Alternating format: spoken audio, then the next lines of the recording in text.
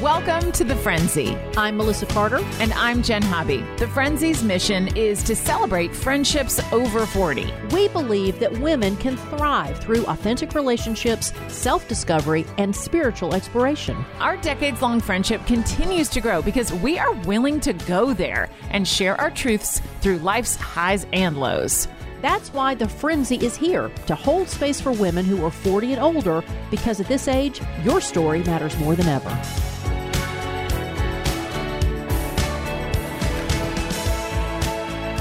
I'm Melissa, and I have a bad habit of playing with my hangnails, even creating some hangnails. Oh, yes, me too. I play with them. They're it's like, and I have to tell myself, okay, if you keep playing with this, it's gonna cause like bleeding and soreness. You got to go clip that. But I don't know what it is. But is it a nervous habit, or is it because you like it to be smooth? Probably a combination of both, because I find that I do it obviously more if I am nervous about something. And I find, and I don't drink as much as I used to, but when I used to drink, when I'd get tipsy, I'd really I would have sore fingers the next morning because when I got tipsy, somehow I fixated on it. And really? So anyway, I get hangnails. I just love them. You know what? I'm with you on the nervous habit. If I'm nervous, if I'm doing a celebrity interview, you better believe that after it's done, I will have a hangnail. And I don't even know that I've been doing it. Yeah. That's why. Yes. What is that connection? Well, and first of all, I'm shocked to hear that, because I'm the one that gets nervous at celebrity interviews. It shows that, even Jen Hobby sometimes gets nervous. I can come off as confident, but underneath I'm picking my hangnails. That's right.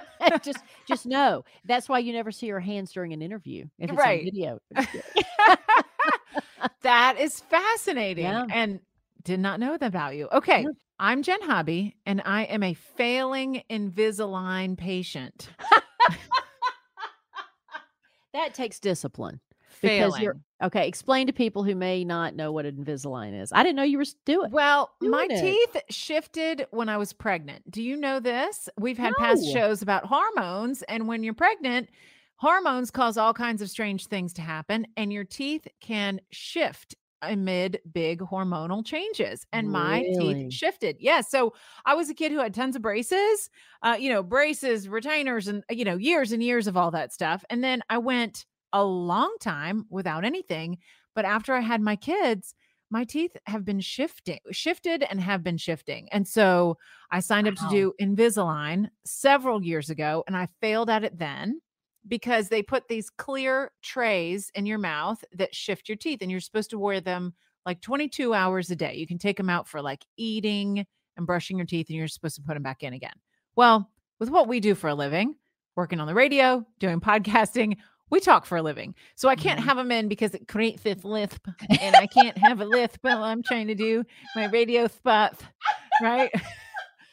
I can't. I mean, it's just like, other professions don't require you to talk as much, and you'd probably be fine doing Invisalign. I got to take them out. And if I'm not talking, I'm eating. So I'm like the worst Invisalign patient. So I gave it up. It was like, I was doing it in like 2019, and then all kinds of stressful things happened that year. So I was like, you know what? I can't have one more stress on my plate. So I've picked it back up again this year, and I'm really trying, but I am failing. I take them out, and then I forget until the next night. No, so you're not failing. That's a negative take on it.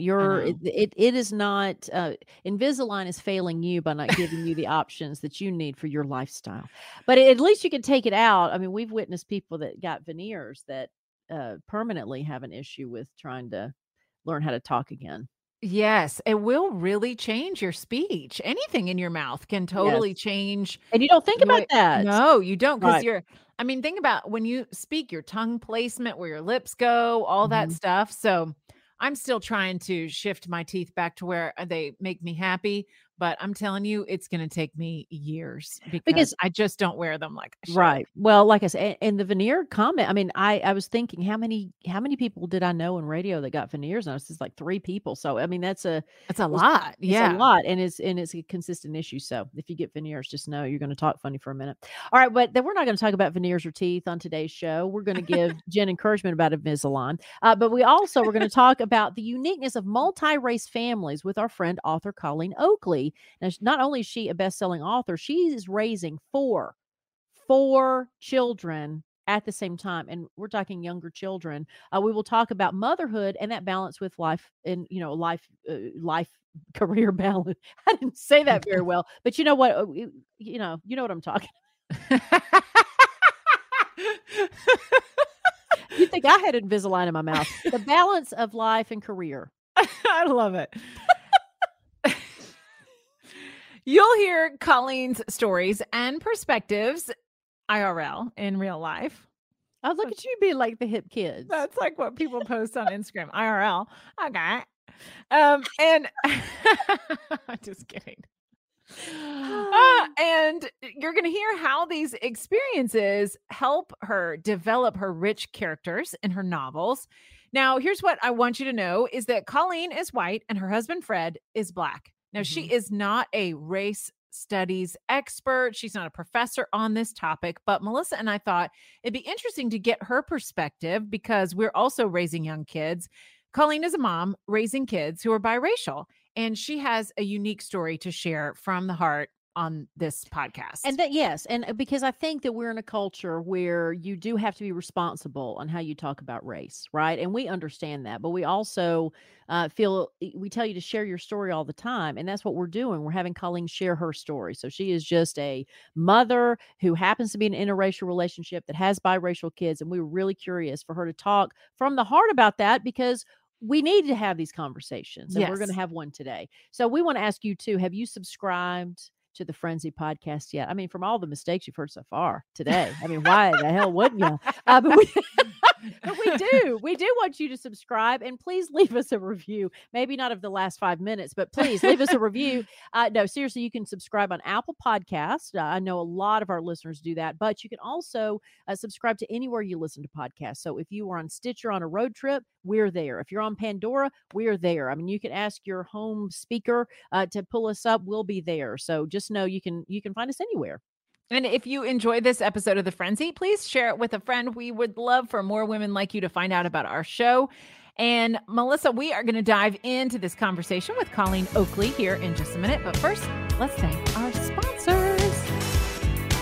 Just heard your friend, neighbor, or colleague has been diagnosed with cancer? Your first instinct is, what can I do? Kick It Pajamas is the answer. Kick It sells pajamas, gowns, and other accessories specifically designed for those going through cancer treatment. Go to kickitpajamas.com and use the code FRENZY to get 10% off. That's kickitpajamas.com, code FRENZY for 10% off. Give the gift of comfort and style. Kick It Pajamas. Let's kick cancer off the planet. Hey, it's Melissa. My family has a history of vascular disease, so I make a point to get my vascular system checked through Lifeline screening each year. The health of your arteries is important and it's critical to understand your risk of stroke and cardiovascular disease.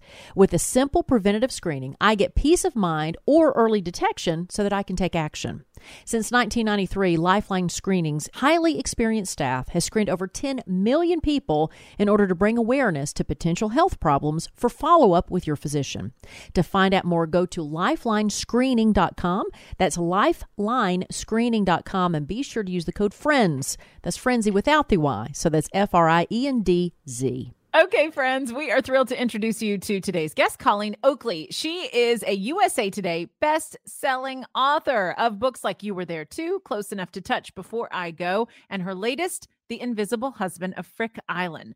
Colleen's novels have been longlisted for the Southern Book Prize twice, and Close Enough to Touch won the French Reader's Prize. Her books have been translated into 21 languages. That's incredible. Optioned for films and have received numerous accolades. Colleen is a former magazine editor for Marie Claire and Women's Health and Fitness. She's a proud graduate of the University of Georgia School of Journalism, and Colleen currently lives in Smyrna with her husband, 4 kids, 4 chickens, 2 guinea pigs, and 1 fish. I didn't know she had all that. So, friends, please help us welcome Colleen Oakley to The Frenzy. Colleen Oakley, welcome to The Frenzy podcast. Thank you so much for having me. I'm so happy to be here. We are pumped to talk to you today, and we're going to cover all kinds of great stuff. Of course, your amazing books and life as a writer. Also, we want to talk about motherhood because all 3 of us and a lot of our listeners are really balancing it all. And you are doing it in such a spectacular way. Colleen is a mother of 4 children, and she's a best-selling author. How in the world is this all coming together? I mean, I think we start there. And then I want to talk about your unique family too. Yeah, absolutely. I love getting asked that question. It's funny. At every book event I do, it seems that, somebody in the audience or multiple people are raising their hand saying, how do you do it all? And it's funny. I always say, how do you do it all? Because usually it's another mother, who's also working and raising children who's asking me that question. And I think we're all hoping that somebody else has like this secret bullet, right? Like this magic piece. And that person is going to tell me the magic of how to make this work. Because I do think we all are in the same boat. Like we all feel like maybe we're not doing any part of our life like super well. We're all just kind of trying to get by. Yes. Scotch taping it together. Yeah. I'm sorry to tell everyone that I'm the exact same. I just am trying as hard as I can to make it work and do the best I can. As you say that, it makes me think that I think you answered it perfectly, because the frenzy is going to show people that there is no expert, right? Because I do think that we are targeted a lot by the literary world when it comes to advice books, because they know that we're seeking that, and they have offerings of people who say they're the expert, but then it's like, well, that doesn't really relate to me and my children, but I do have a follow-up question about your schedule, because I'm fascinated by writers and what your writing schedule is like, and what does your day look like with 4 children? Yeah, so for me, it's I'm lucky now in that all of my children are school age, so I have a very regular schedule where as soon as they go off to school, I sit down at my desk and that's my full-time job. So I am writing generally, from the time they leave till the time they get home, doing my social media, answering interviews, things of this nature. This is my work time. So it sounds simple. It's not always that simple. When I'm on deadline, I get up really early in the morning and try to fit in some hours in the morning. I will go on writer retreats to try and get blocks of time where I can just write for a couple of days in a row. I'll work at night after the kids go to bed. So, again, I'm piecing it together, but for the most part, it is, that's 6 hours that the kids are at school that I'm kind of pounding away. Have you ever been on deadline where you've just said to your husband and said, like, I got to get out of here. Like, I'm out. I have to meet this deadline. Yeah, absolutely. And he's great. And I'm also lucky that he has a flexible enough schedule and is a hands-on enough parent that I can do that. And I've holed up at Chateau Elan before. I have driven down to Savannah to my parents' house. They live down there, and they'll host me for these writer retreats and like leave food at the door and coffee, in the morning, to just let me kind of get these words out. Because, you guys know, as moms, like you do just have to carve out the time sometimes for work. I did see Misery. I saw where he went to that, cabin. Things didn't work out so well, but still, no. But I also remember one of my favorite writers is Maya Angelou, and I was reading her before she, was at Obama's inauguration. Like, she's been a longtime author, and one of the things she said is when she's finishing up, when she's completing her manuscript, she always would rent out a hotel for like a weekend or an extended stay to make sure she got it done and didn't leave that room until it was finished. So it's interesting how you can let life's little I mean, think about when, I try to check email, and then when I'm checking email or about to write an email that I want to send to Jen, then when I get in the email, I see something else like, oh, I got to fix that. Oh, I got to handle that. Oh, I got to handle that. And then I forget at the end of the day, I never emailed Jen, and that was my intention. Right. So I could see as a writer, just getting out of the house is a must. Yeah, absolutely. And also when you're doing a creative pursuit, your brain needs time to kind of unknot those things, or just to kind of sit. Sometimes I sit and I'm staring off into space and it looks like I'm not working, but I really am like thinking and trying to, like work on plot or character, whatever I'm thinking about. And if a child comes in to ask me for a snack, which seems like a really innocuous, like 2-second thing, I mean, it can knock my whole train of thought off. And I mean, it's really challenging. So, and I'm sure every mom can relate to that if they're in the middle of sending an email or a text and then a child comes in or interrupts, it really can throw things off. I just want to reiterate something you just said for those who are creatives in our audience, the fact that you allow time to just unknot those things, because I think for a lot of people, they don't understand the creative spirit. It needs to be away from a structure, right? Art is the absence of structure. And so, I think for a lot of people, they think, oh, if I sit down, then this just going to pour right out of me. And that's not how art works. Right. That's exactly right. And I was thinking about it too. It's a great metaphor for anyone who wants to do something creative or start a new project, whatever that might be. Not necessarily a book, but anything, is to really carve out that space to eliminate the distractions, whatever they may be, and give yourself that time. Because as mothers, there's so often we just don't allow ourselves to be the priority. Right. And of course, our kids are a priority. We're in love with them. We would do anything for them. But it's okay to set that aside every once in a while to create space for yourself. Do you find any guilt around that? Oh my gosh. When am I not feeling guilty is the right question. I'm there too. Yeah, I do feel a lot of guilt. I think it was worse when they were really little and I felt like, I had to be there 24 hours a day. So like, even when I was spending time with them and my brain was thinking about the story I was working on, I felt so much guilt. And then if I was in my office and actually had time to work, then I was feeling guilty that I wasn't spending time with them. It was like nothing I did was good enough. That has lessened, as they've gotten older and they have their own interests and, there's a little bit more time spent away, and it's okay because I know that they'll be all right. But, oh yeah, guilt constantly. Yeah. It's one of those things. It's like, we got to either just let it go or accept it. And this is where we are. To your point, what you were saying earlier, Melissa, is I think, yes, guilt comes along with it. But one of the ways that I make myself feel better is by saying, if I did not do this creative pursuit, which also is making money for my family, I would not be kind of a whole person for them. And so while, yes, there is guilt, I also feel like I am being true to myself and feeling like a better present mother when I'm with them because I am kind of nurturing all sides of me, if that makes sense. Absolutely. And I think your kids eventually will understand and appreciate that, because kids want to know you, especially when they get older. You want to know your mother as a person, not just as your mom, right? But there's, speaking of moms, something that Jen has said to me in her parenting, and I'm not sure if it was on air or off air, that I think relates to this. And it's the fact that she doesn't want to overschedule her girls so that they can be bored sometimes, because that's where imagination comes from, right?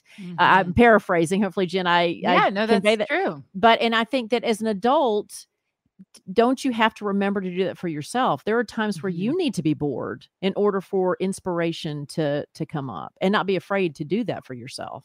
Yes, 100%. And God, Jen, I love that you say that, because Fred and I do the exact same thing with our kids. And it's hard because it's so easy in our society when a kid comes up and says they're bored and they're whining, to hand them a device, to say, go turn on the TV, to like take care of that problem so that you don't have to hear them whining that they're bored.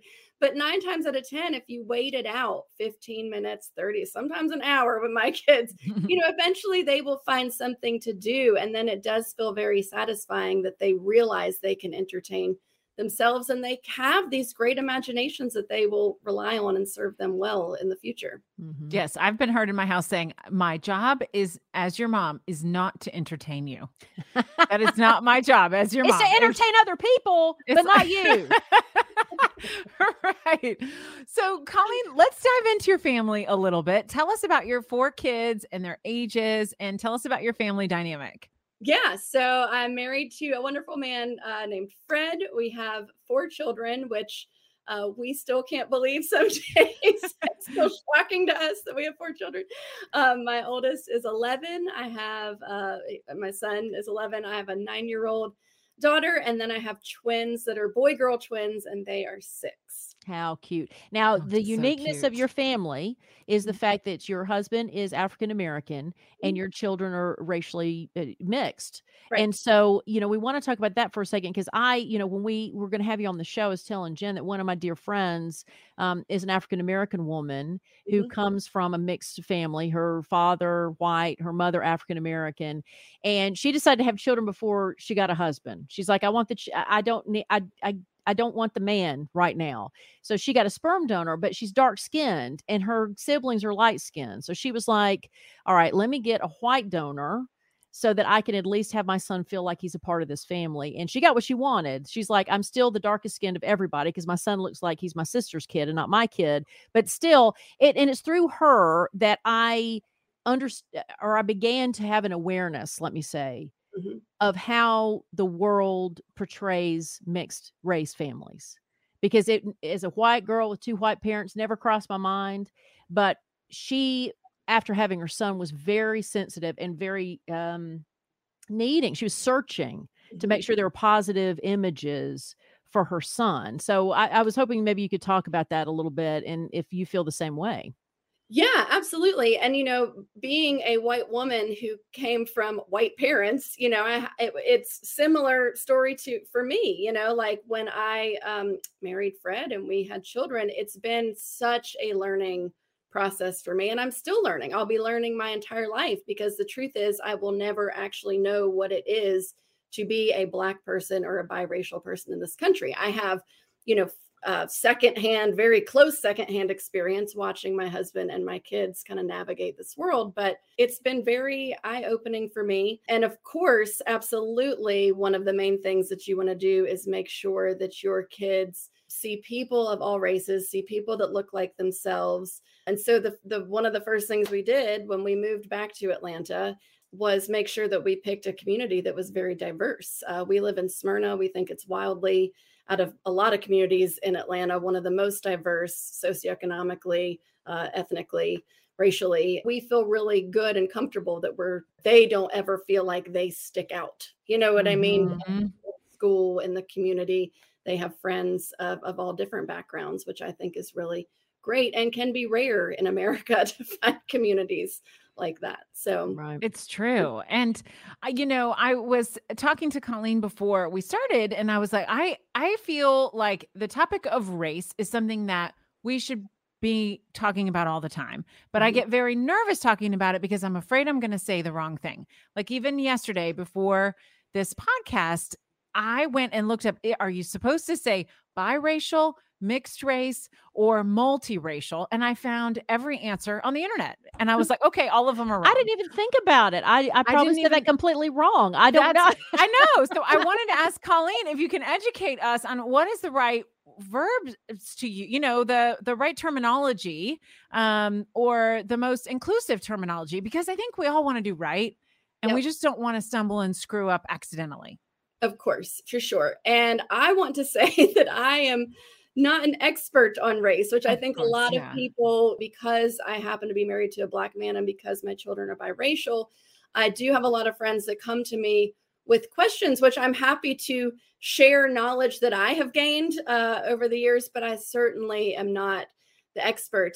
And when it comes to my family, I don't care what you call us. Right. You know, Right. like it doesn't offend me. And again, that's probably, or could be, due to my privilege. It's very hard to offend me. I've not had to deal with all these Mhm. questions my whole life, or microaggressions, or different things that Black people in this country unfortunately have to deal with on a daily basis. So yeah, multiracial, biracial, interracial, I'm great with it all. And I also feel like my kids, we talk to them a lot. We talk about race a lot in this house, but they'll have terms that they feel comfortable with and how they will identify themselves. Maybe it will be Black, maybe it will be biracial.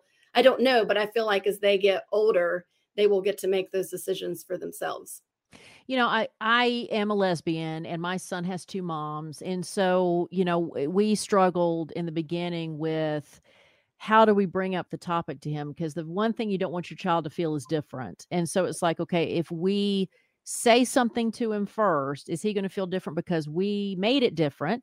Do we wait till somebody else says something and then we are playing on the defense and it still seems like a betrayal to him that we didn't prepare him? So I mean, struggled with how to handle this. And by the time we were halfway to making a decision, our son expressed to a stranger that he had two moms. And so we realized he understood. And just the other day we were at the pool and he met a new kid at the pool and he told the kid, "Hey, I got two moms. This is one of my moms and my other one's somewhere else." And he's like, "Okay, cool." And they start playing. So, talk a little bit about, maybe your struggle with your husband on how to address these issues and how people who don't have difference in their homes, like their children are part of the majority, how they can still help their children, be good to our kids. Yeah, absolutely. So to your point, I love that story, Melissa. That's so fantastic. A story of overthinking it. Yes. I have plenty of those. We all do. As parents, no matter what's going on in your home, we're overthinking every parenting decision, right? It's just what the nature of it is because we want to do it right. So, but interestingly enough, the thing is kids are wildly observant. So whether you say anything or not, they're not blind, right? Like they understand if things look different in their household as to somebody else's household. So I always made sure that, books are a big deal for me. I'm an author, so my kids have grown up with books. So I always made sure that even their picture books had different families in them, different colored people in them, different ethnic backgrounds in the book so that it wasn't just, and dolls, toys, everything. So I was very conscious of that, but wasn't ever quite sure when to introduce like concepts like racism. I mean, do you want to tell a 3-year-old that somebody might not like them based on the color of their skin? I didn't have any knowledge of when to do that. But interestingly, my children were the ones to bring it up first in that they would go, "Mommy, you have peach skin. I have tan skin. Daddy has brown skin," like they know the difference. And so then I think, and I do think this goes for every parent, no matter what your race or ethnic background is, our job is to make that difference normal and okay. Mm-hmm. So if you have white children, I was raised, and I think you guys were probably raised during a time where I truly believe this, that Martin Luther King came before me and he fixed racism and that everything was okay. I mean, I remember thinking this as a child. Mm-hmm. I didn't understand. I knew that there were some racist people in the world, but I definitely didn't understand systemic racism. Didn't understand unconscious bias, didn't understand any of those really complicated concepts that a lot of adults have trouble understanding. And I was also raised in a time where to bring up somebody's race was offensive. You didn't say, it was like this colorblind thing. You didn't say that person is Black. To even state like a fact is offensive. And so I think there are still a lot of white parents that kind of suffer under this, which is understandable because you were raised this way, that in this kind of colorblind is best, you don't bring up differences. But I think that is actually hurting the next generation of kids. So for instance, I've been on the playground before where a child has said to my son, it's way, way back when he was like 2 or 3, "You have brown skin." And of course, my son's like, "Yeah, but the mom whisked the child away, like, "Oh, we don't know. We don't say that." Which then I think tells that child that brown skin is bad. Yes. Right? Or pointing out brown skin or pointing out differences, that then has shame and a bad connotation. Right. And the kid's like, "I was just saying the same as like blue or purple, or you're wearing a red shirt and I'm wearing a green shirt." And everybody had good intention in that situation. Right. Exactly. Right. Exactly. And you still exuded racism. Yes. Where that mom, if she had said, yes, he does. And look, your skin is this color and his skin is that color. And everybody has differences and different skin and different hair. And, we all have differences, and that's what makes the world go round. I mean, I say that to my kids all the time. Isn't that wonderful? It's what makes the world go round. It would be so boring if we were all the same. So that was probably a very long-winded answer to No, well, you brought up a great point, because I had the same feeling about MLK, like, oh, he's the guy that stopped this. And it wasn't until I guess I was in high school when the it's a black thing you wouldn't understand mantra became popular. And I remember thinking, what is it I don't understand? So I think, yes, I mean, we're still like Jen, Jen's intention is absolutely pure, but she's still nervous because there are people who will attack you for being ignorant on these issues. And I said off air, I want us to get back to the point where we can be ignorant and educated and nobody be offended. But I don't know how we get to that point.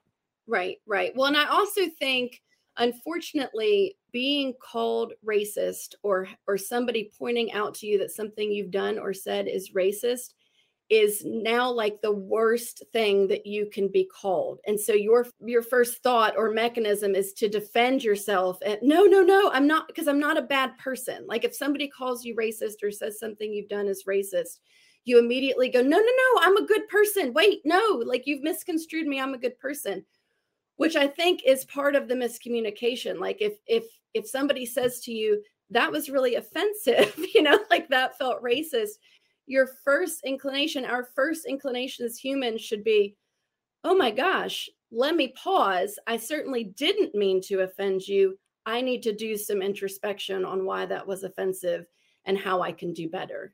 Do you know what I mean? But our first, as white people, our first inclination is to get our hackles up. No, I'm not. You can't call me racist. But I love what you said about celebrating difference, because that is the difference from how we were raised. We were raised about being polite, right? Yeah. And not talking about it. And I know from my parents' generation was better than my grandparents' generation. And so I think the charge for our generation is to stop ignoring difference, but celebrating difference. And I love the way that you said that. Tell me about what you've learned from your husband. It's interesting. I mean, I've obviously learned so much from him about race and other things. Of course, yes.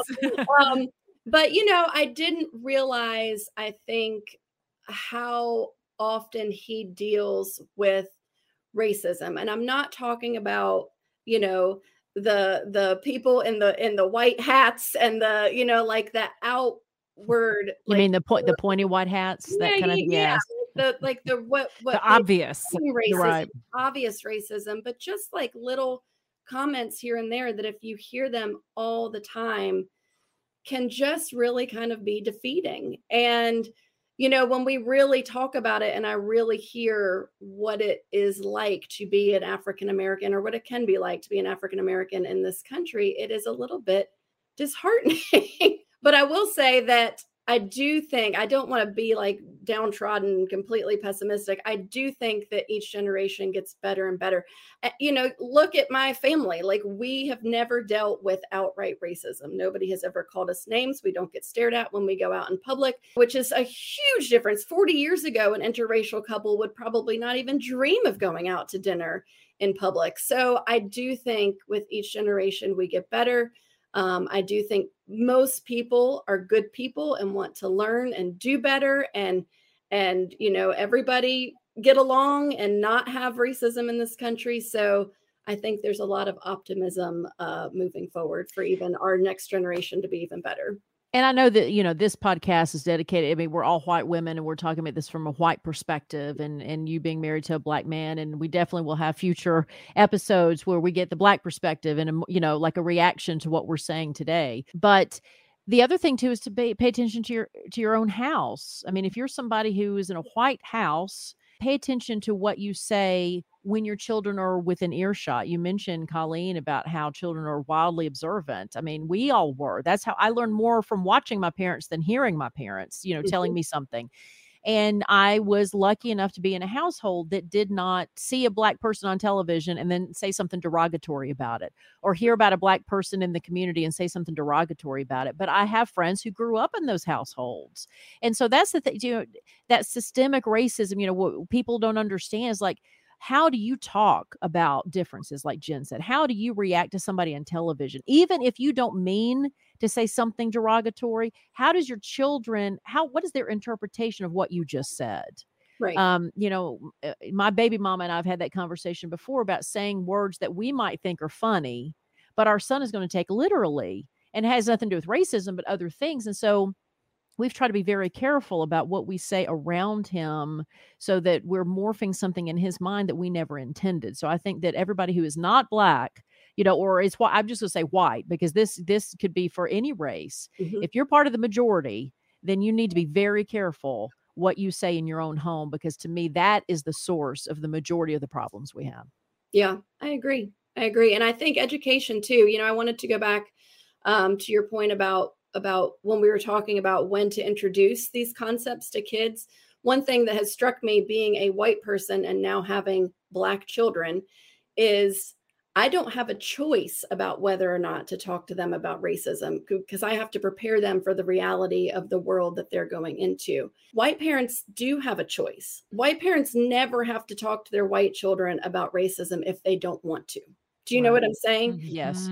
And so a lot of people don't, because it's uncomfortable. And I've heard, I don't want my 8-year-old to know that the world is that terrible yet.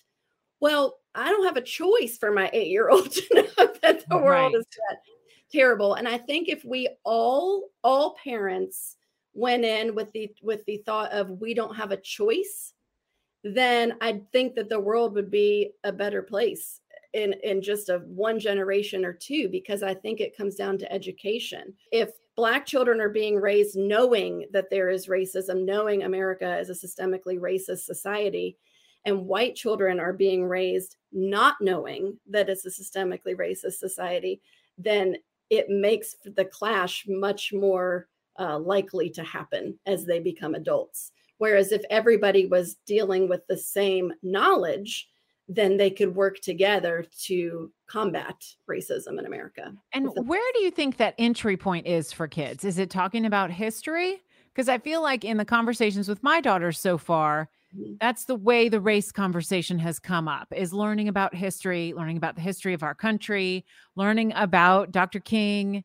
And those have been some of the kickstarters for those conversations. Yeah, I think history, but then I also think bringing current events into it too, so that they don't think like I did as a child.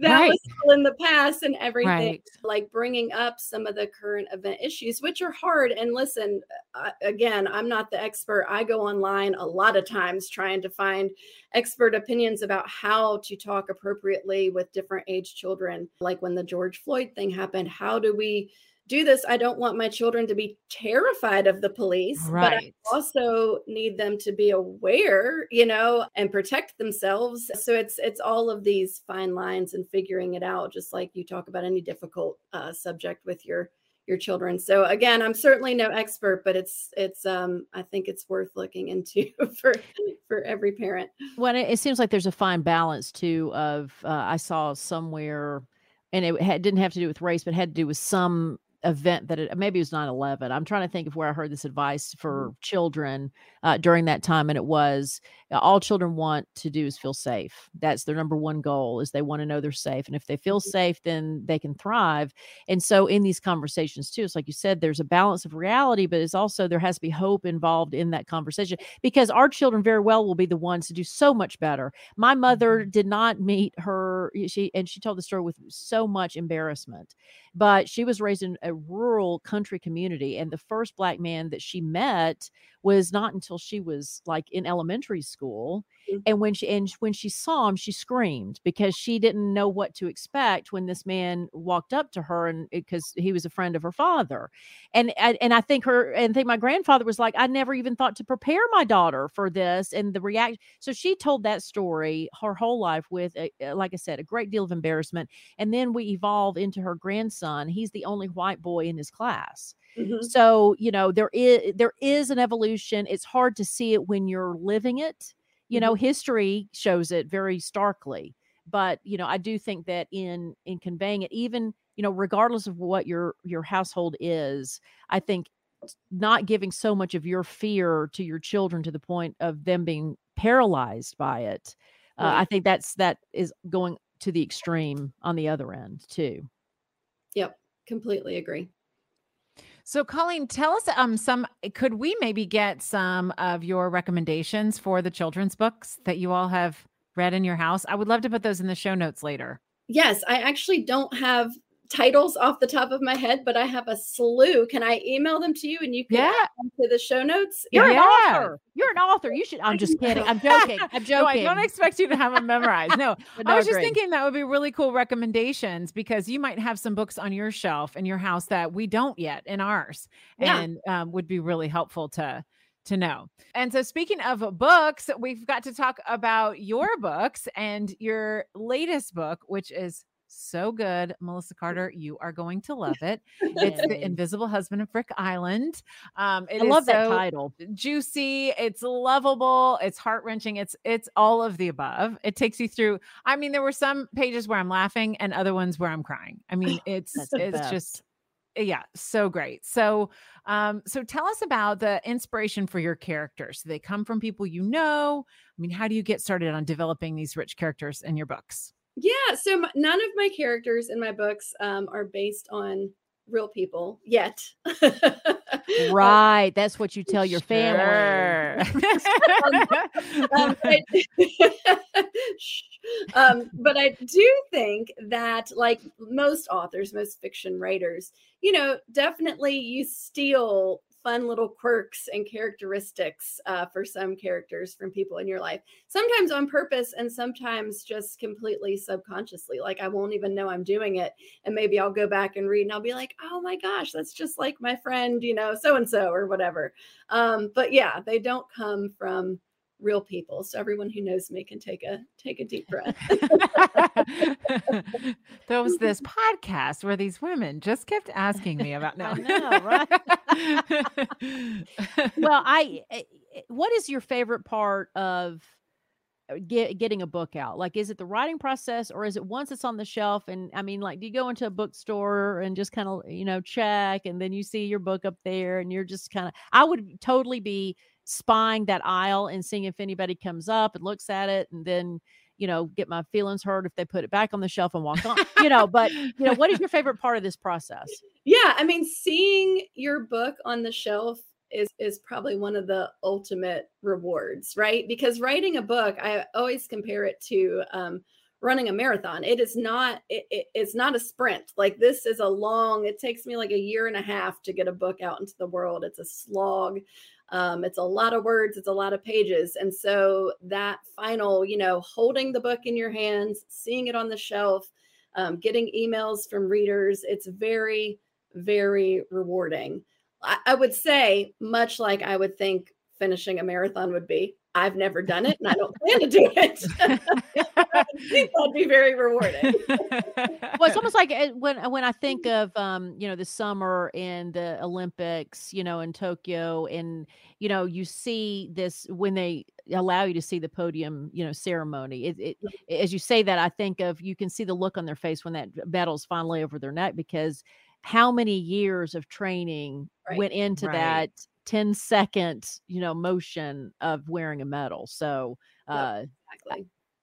Yes, I could see where it's here's your medal, Colleen. You have a new book. You've won the gold.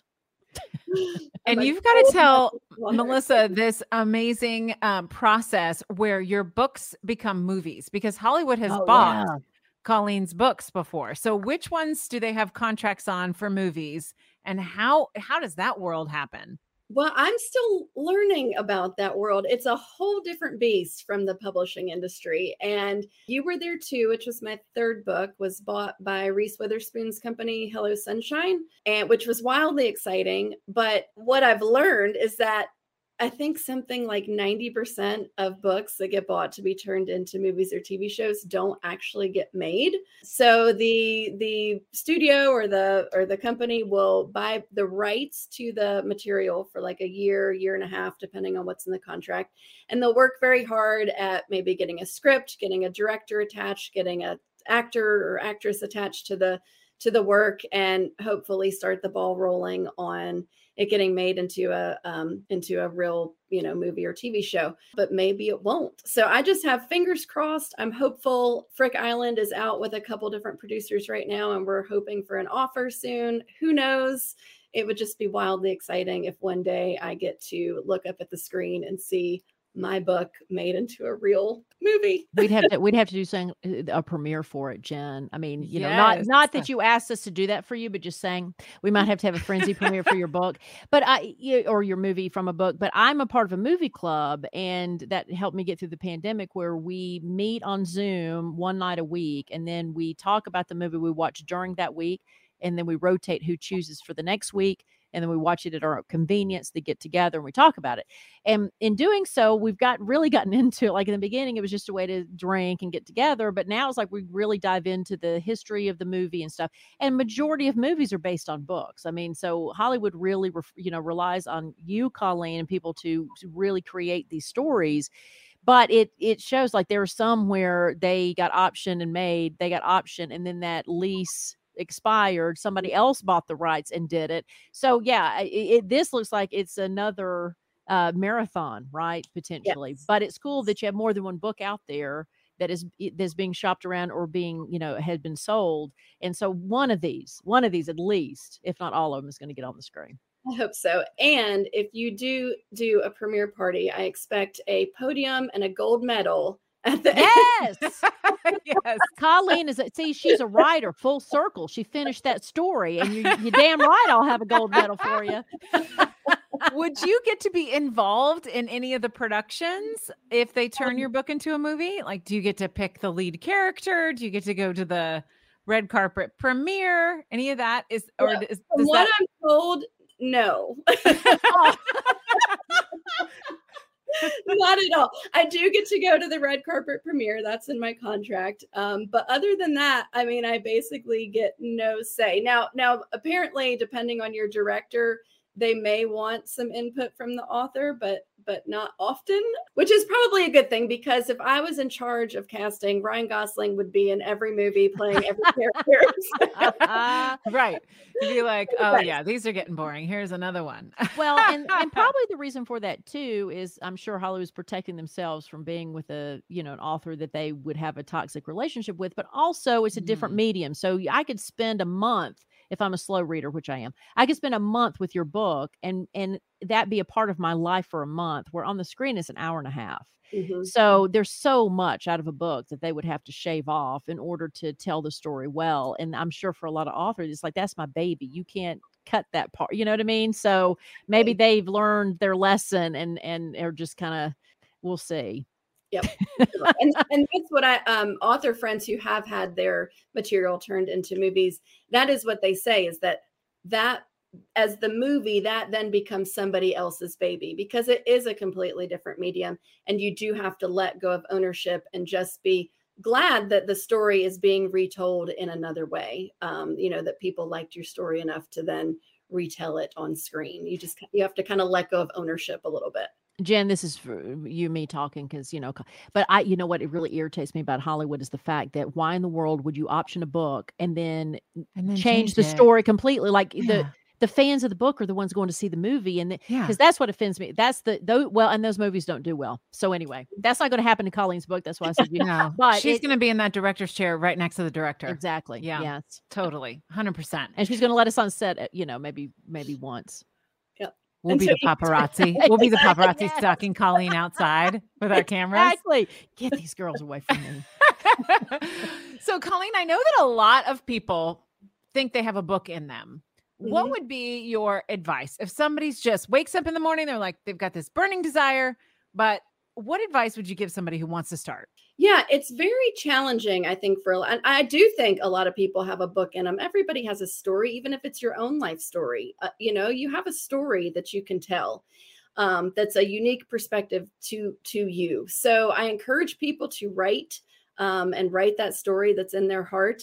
But I think it's very overwhelming, particularly to people who are not used to writing. Like if your career has nothing to do with writing or you don't keep a journal, it can be very overwhelming to start. So what I tell people is to open up a Word document and just write for 5 or 10 minutes a day. Carve out that time. But the key is doing it every single day, because if you let a day go by, then before you know it, a week's gone by, and then a month has gone by. You've lost the threads of the story.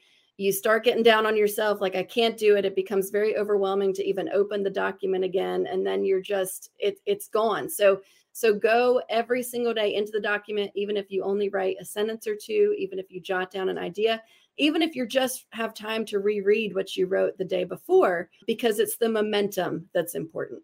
Mm-hmm. Oh, that's such good advice. So good. Well, and I have done a children's book, Colleen, and that's simple. I know. I have your children's book, Melissa. Oh, really? Oh, yay. Well, I will let you know that Mr. Carter said to me just this morning, because his teacher surprised me by reading it to the class last week. And so he told me this morning, he said, Mama, you need to write another book. So it was very sweet. But I did tell Jen, like, I challenged myself with fiction, because I tend to write more memoir. You know, I do a column and it's all about my life, and on the air we've talked about. So I thought, well, let me challenge myself to fiction. And so this is kind of going to what your advice with people and being consistent. The challenge I have when I try to write fiction is I have a vibe in me one day. And I have this voice that comes out one day, but let's say the next day I'm looking at it and I can't I'm not in the same mind space as I was the day before when I was writing this down. So, you know, furthering that, if people are going to start writing it every day, and I'm in my way and I'm doing fiction, how do you maintain the voice of your character regardless of what your mood may be? That's an interesting question. Sometimes people do it with music to get you back into that zone. If your character, you know, there's a certain song that kind of reminds you of that character or puts you in the mood that they're in, that can be really helpful. But the other thing I would say is sometimes you just have to push through that.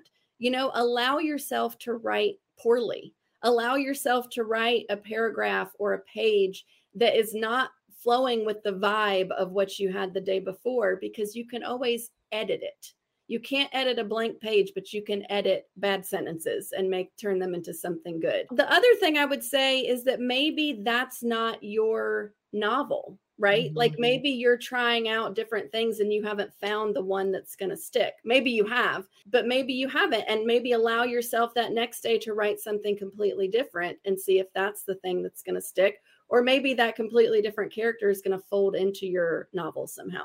Colleen, but I'm a woman. I have to be perfect from the very start. Okay. So as soon as it's on the page, it's got to be perfect. So what are you telling me? Right. Yeah, and published. It has to go all the way through and be a bestseller, or else I'm never doing it. What is this crap you're telling me? I'm done with this interview. I'm just kidding. Listen, Melissa, I'm writing my 5th book right now. And every day I sit down and feel that way. Like, what? Still. Why just be perfect when it comes out? Why is this terrible? I'm supposed to be good at this. So when people tell me that, when people tell me I'm writing and it's awful, I say, you're doing it right. Because you're actually writing. Yes. Yeah.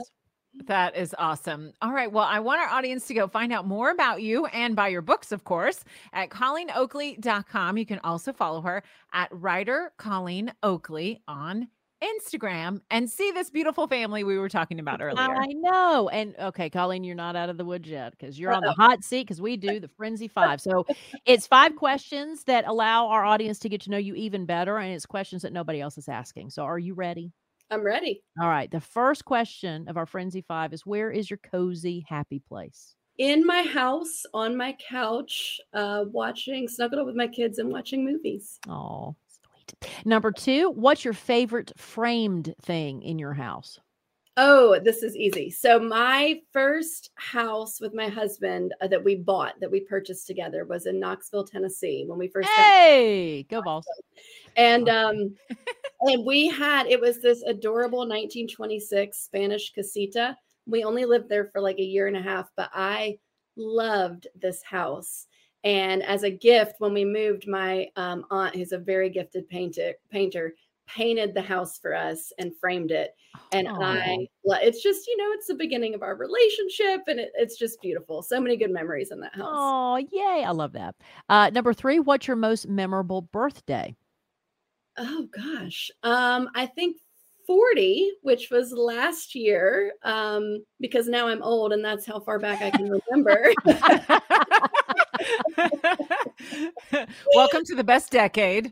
Yeah, right? Exactly. My husband turned our basement. It was during the pandemic, right? So we couldn't go out. We couldn't, quarantine wasn't happening, but, we didn't want to go out to restaurants and all of that. So my husband turned our basement into an Italian restaurant. Unbeknownst to me, it was a complete surprise, and invited our very best couple friends over, and we had a great time. Oh, that's an awesome idea.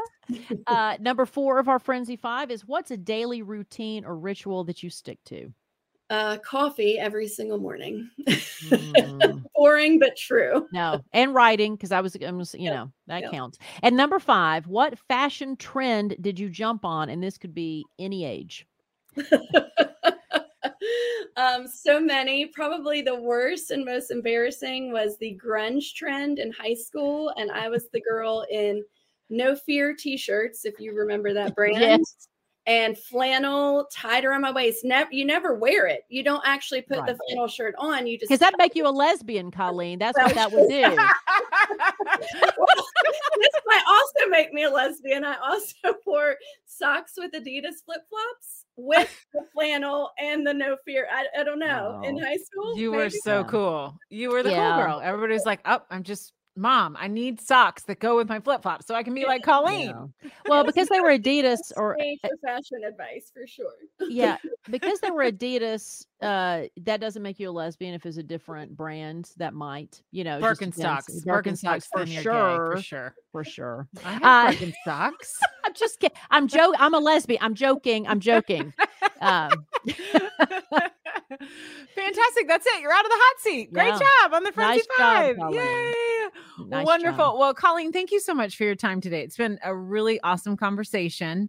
And everybody, I encourage you to go read her novels. They are wonderful. They will take you and whisk you away to another story. And sometimes it's just the escape we all need. Absolutely.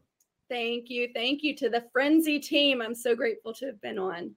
Thanks, awesome. guys. Thank you. So I really enjoyed that conversation with Colleen. I know she was nervous talking about her family feeling vulnerable. So I appreciate her doing that, because I really do think that, and we've said this before, that when you feel nervous about telling your story, more than likely you're going to have a bigger impact with it, because you are feeling vulnerable. And I know a lot of people will be touched by that, not think about some of the things she brought up. And I think, again, for us to be able to have these conversations and be able to learn, be coachable on everything, regardless of your race. It's not just white people that have to be coached, right? It's everybody needs to be coachable. And I think we do it together. That's what, Friendships Over 40 is all about. We can have these conversations. But I'm also fascinated by her writing life, and the fact that we may have a event that's going to be a premiere for one of these books is going to have a movie. I know it. And we're throwing the party. Absolutely. Exactly. Yes. We are throwing the party for sure. Well, and there were a lot of takeaways for me from this conversation. I think what Colleen said about books and making sure the books in your home have representation of all cultures, and making sure that you're not just defaulting to what is, on the front of the shelf at Target or on the front of the, Amazon list, that you're really thoughtfully and intentionally choosing what your kids are reading at any level, whether your kids are, and also for yourself too. Are you reading authors that are of all races and cultures and reflecting that for your kids? One thing that she brought up that I think is a big deal is dolls. Now, I don't know if this is in your world, Melissa, because you have a son. I offered it. I'm guessing he's not playing with a ton of dolls. I offered it because I felt like that's something that we force upon boys and girls to do stereotypical things. So he had access to them, and he just wasn't into it. I mean, kids are into just what they're into, right? So sometimes you can present all the different toys and they're going to just gravitate to what they're naturally interested in. And my kids love playing with their dolls. They love setting up, and they play with like the American Girl dolls. And then what are the knockoff ones at Target? They're called something else. Those are the ones we have most of. But what I will say is that I have intentionally in the last several years tried to make sure we have all mixed races. My husband is from Hispanic heritage, so our last name is Rivera, and on his father's side, his grandparents immigrated from Cuba and Puerto Rico. And so he has darker skin, and my older daughter has darker skin. Now, my younger daughter tends to favor me more and has lighter skin, but I have wanted to make sure that their dolls reflected them as well. And I will tell you, it is harder to find dolls that aren't white. It just is. And it's so bizarre to me. I mean, when you put it on your radar and you start thinking about it, and we celebrate difference, like we talked about with Colleen, how do we celebrate difference with all the things around us? Like when you get a birthday present and a new baby doll, and you open a new baby doll that has a different skin color, this is celebrating difference. But it is much harder to find. Yeah. And it was shocking to me when I really started paying attention. Well, and that's why we have to, again, being coachable is the fact that instead of, I'm a firm believer, instead of having that knee jerk, I don't, I already know you don't, it's like Colleen said, people have this defensive mechanism a lot of times when they're trying to, their mind to be expanded, and you have to stop that. I mean, maybe it's a natural resistance, but you have to stop it and allow it to go past it and then actually learn something. Like you said, I mean, why would you ever think that unless, but again, in your situation, you have multicultural backgrounds in your family, in your heritage. And, I'm just white as white comes, right? And so I think, but, one of the great things for me, I've always said that being a lesbian helped me so much, because I think if you're a part of any kind of minority, then it brings, or should bring, a sensitivity to other minorities. Right. And, for me, it's been also about gender, because my son has two mothers, so he's got plenty of estrogen, going on, but in representation in books and toys, I've wanted to make sure that I show as many female heroes as male heroes. And, like for instance, PJ Masks, that's very popular with kids, and there's two boys and a girl. He naturally had Owlette as his favorite. So Owlette is the girl. And, her name's Amaya, that's her person character. And then, and he loves Amaya even more than Owlette. Like, I think he has a little crush on Amaya, but he asked me, this is years ago, he's a little outgrown it, but he asked me for a costume for Owlette. And so I'm like, you absolutely can have a costume for Owlette. Now, I didn't say anything to his family about it, like his extended family, but I remember having a little like, please don't screw this up. Please don't say anything to him they'd about say anything. I about thought they were going to screw it up and make him feel self-conscious. Right. I was so relieved that all of his family members were like, oh my gosh, that's fantastic. Who is this? And was embracing. And then for kindergarten, he had an Owlette backpack. So, the fact that we celebrated the fact that his favorite superhero for a long time was a girl, and that was okay, because we don't tell girls it's not okay to be fans of Superman and Batman and those things. And so I just think, again, people think it's weak to be sensitive. People, we all have the culture, and we see it, we see it in parts of our culture of people who think it's, we're tearing people down by being so sensitive to everybody, and people getting their feelings hurt and kind of making fun of the fact of what we're trying to do. But that's just a cynical perspective that really has no room here, especially with what we're talking about with it, friendships and doing better and being mothers and raising a new generation that can celebrate difference. I think that cynicism and a resistance to change and growth is a reflection of ignorance. I agree with you. I absolutely agree with you. I think that we have allowed the lesser intelligent part of us as people. I'm not saying, we all are guilty of times of letting our lesser intelligence take over. And I think that we're really showing that you are intelligent, whoever you are intelligent, and you can use your intelligence to its biggest potential. And by doing that, you realize that everybody deserves a place at the table. There was some quote, and I don't know if it's Audre Lorde, I don't know who said it, but it basically said, if you don't have a seat at the table, then you're the one being served at the table. So everybody deserves to have a seat and to break bread with each other, regardless of where you come from. And we need to teach our children the same thing and help teach other children the same thing. So And we are going to share some of Colleen's children's book recommendations in the show notes. So if you want to diversify your library and you've got young kids like we still do, then that may be something. But if you're a grandparent and you are buying gifts for grandchildren as well, this might be a list that you want to take a look at. And just think about that. I mean, growing up, I didn't have any dolls that were of any other color. And I don't think that that was any other reason than my parents just didn't think of it. Right. I mean, I had all white Cabbage Patch dolls. Yep. And we just didn't even, it doesn't cross your mind until it crosses your mind. And then you can do better, right? We can't do better if we don't know better. But then once you know better, you got to do better. I will say because I'm a little older than Jen. And so Cabbage Patch dolls derived from what was called adoption dolls. I don't know if you were familiar with adoption dolls. No clue. So Cabbage Patch dolls kind of stole the adoption doll idea, and that was basically you made your own doll, and that was something we did in Girl Scouts. Now I don't remember having one. I don't know if my skill set was good enough, but I do remember having a diverse Girl Scout troop, even in my small town. I mean, That's awesome. I had a diverse group of friends, and in our neighborhood, fortunately, had a diverse group of people. And so my African-American friends made African-American dolls as adoption dolls. So basically it was, you made your own doll, you gave it a name, you gave it a background, and it was like you adopted this doll from the Cabbage Patch. And so Cabbage Patch kind of took that idea and made a company out of it. But, so that was an opportunity. So it just made me think that when you could make your own, you could reflect who you were in your doll. Mm-hmm. When Cabbage Patch came along, they whitewashed it.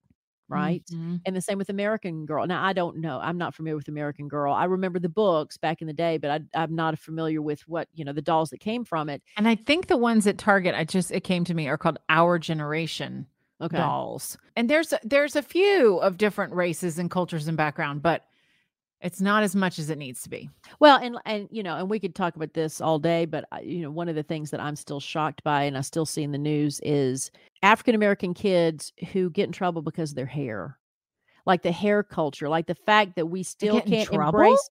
There are some schools that won't allow braids, won't allow, especially for boys, won't allow traditional African hair. And I struggle. That's insane.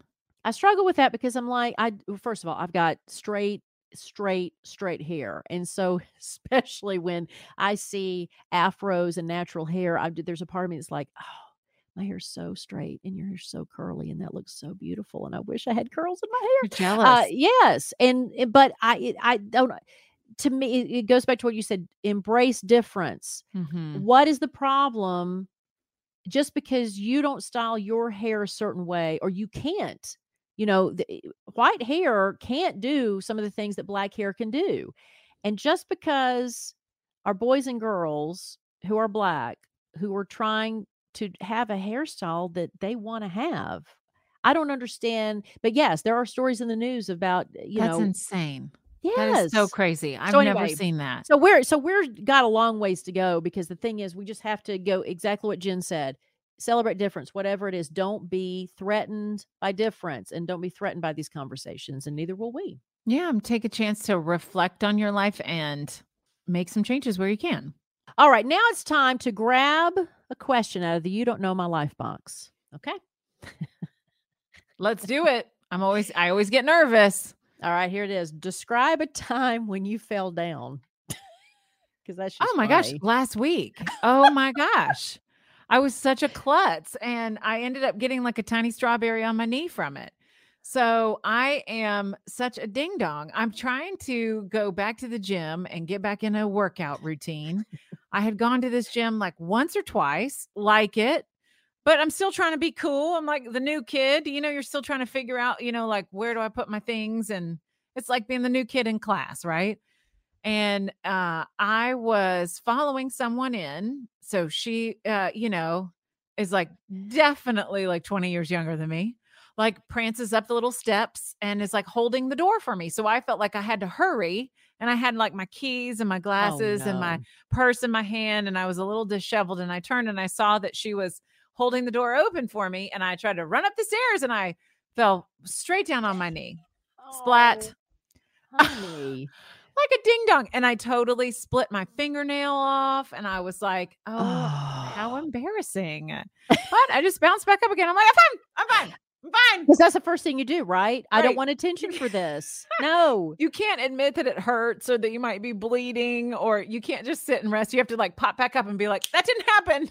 Yeah. That didn't happen, everybody. Yeah. Forget it. I'm Forget really it. not Mulligan, an idiot. Mulligan.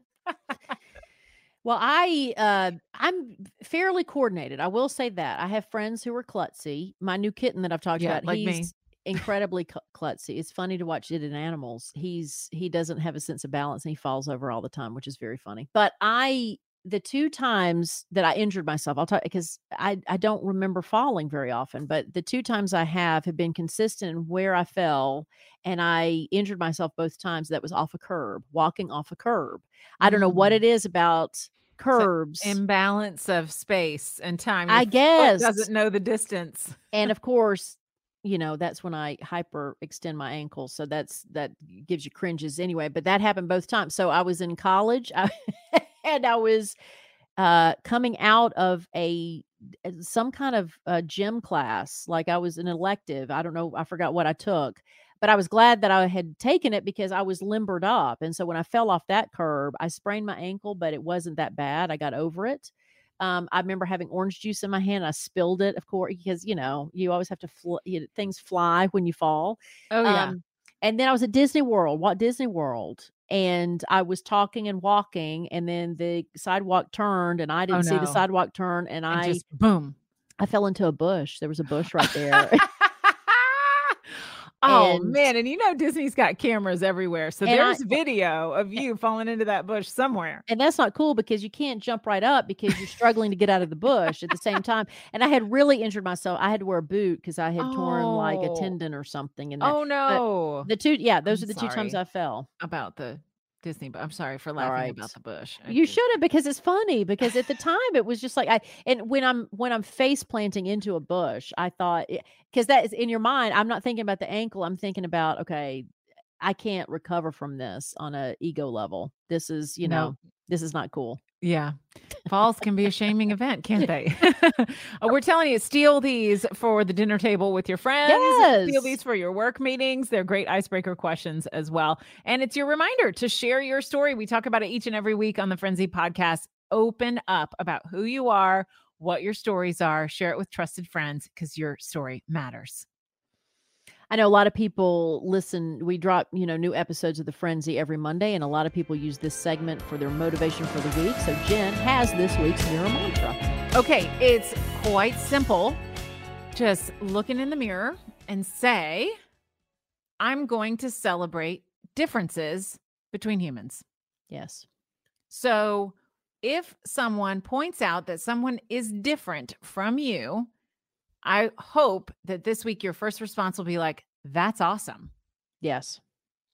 Rather than recognizing difference as different, as weird, as odd or strange. Or dangerous. Let's recognize difference as awesome. And I think when I say dangerous, I'm also thinking about handicap, because there's a lot of people that will shy away from the handicap because they feel like, oh, if I'm comfortable with that, then something's going to happen to me. So I think that it's every difference. It's every difference. It's not just somebody who's got tons of piercings. Yep. You see somebody who has tons of piercings or tons of tattoos or tons of something different than you, be like, that's awesome. That person is so different from me, and that's great. Yeah. If their hair is different, like we mentioned, again, if their bodies are different, it's just, it's boring. Just think about the end result of not wanting things to be different. I mean, what are we doing? Do we realize what we're causing? It would be boring, and it causes people to be unhappy. So, and I think, I love your mantra. I'm going to also remind people to look at your friend group. I always say that I have a diverse friend group, and when we're on Zoom meetings together, I'm proud that all the boxes look different. So when my son comes up and is just interrupting to say hi to everybody, that he's already exposed to people of different races, different ages, in different genders, all in the same place for him to see. I just think some people use their personal lives as monochromatic as well. So great mantra. Yes. So look in the mirror. I'm going to celebrate difference and say, that's awesome. Is there a friend of yours who would enjoy this episode? Well, why not share it with her? It's pretty easy. Okay. I'm going to explain the Apple Podcast sharing because that's where most of our listeners are. But of course, we're everywhere. For Apple Podcasts in particular, look for the 3 dots at the top right corner. Still can't talk throughout this episode. So there's 3 dots when you're looking at the Frenzy. You click on those 3 dots. There's a drop down menu, and you select where it says share episode, and then select the green messages option and text it to a friend. Again, if there's ever a time that you need our help and we want us to personally step-by-step help you, Melissa@thefrenzy.com and Jen@thefrenzy.com. And please check out our Frenzy YouTube channel. It's got videos and extended interviews. We'd also love for you to sign up at thefrenzy.com for our email list. If you subscribe, then we can send 1 message a week with the episode right to your inbox as a little reminder of hey, listen to the show this week. And we also put links in there of other things that you can explore. And the show notes are right in that email. So subscribe today at thefrenzy.com. Look, Jen's in charge of that newsletter, and I love it because she's so good at it. And the other thing about the newsletter, we are experimenting with something new. It's a private Facebook page because we talk about friendships over 40. We know a lot of you were like, I need to meet some new friends. I just kind of, I'm kind of on my own here, outgrown my friends. So we're starting a brand new private Facebook group that Jen and I moderate. So we make sure that it's women over 40 in there. And we want you to get to know each other. And hopefully the show will be the Cupids for people's new friendships, right, Jen? So the only way, that's our hope. So the only way you can get that link to that private Facebook group is by subscribing to the Frenzy at thefrenzy.com. And 3 new names who we have on our subscription list, and we really appreciate it: Annette Montalongo, Elise Roth-Tedeschi, and Ashley Parks. Thank you guys so much. And it's always nice to recognize some of these names that we have on our subscription list. So thank you. Yes, exactly. Shout out to our friends. Okay, The Frenzy is hosted and produced by Melissa Carter and me, Jen Hobby. Hey, girl. Sound editing by Bo Johnson. Original soundtrack produced by Tammy Hurt for Placement Music, written and recorded by Mark Daniels. The Frenzy celebrates friendships over 40. This is a fun time of life. Make sure it is for you, and thank you for spending your time with us. We truly love your friendship. Okay, until next week, trust your gut, share your story, and stop lying about your age. We'll see you next time.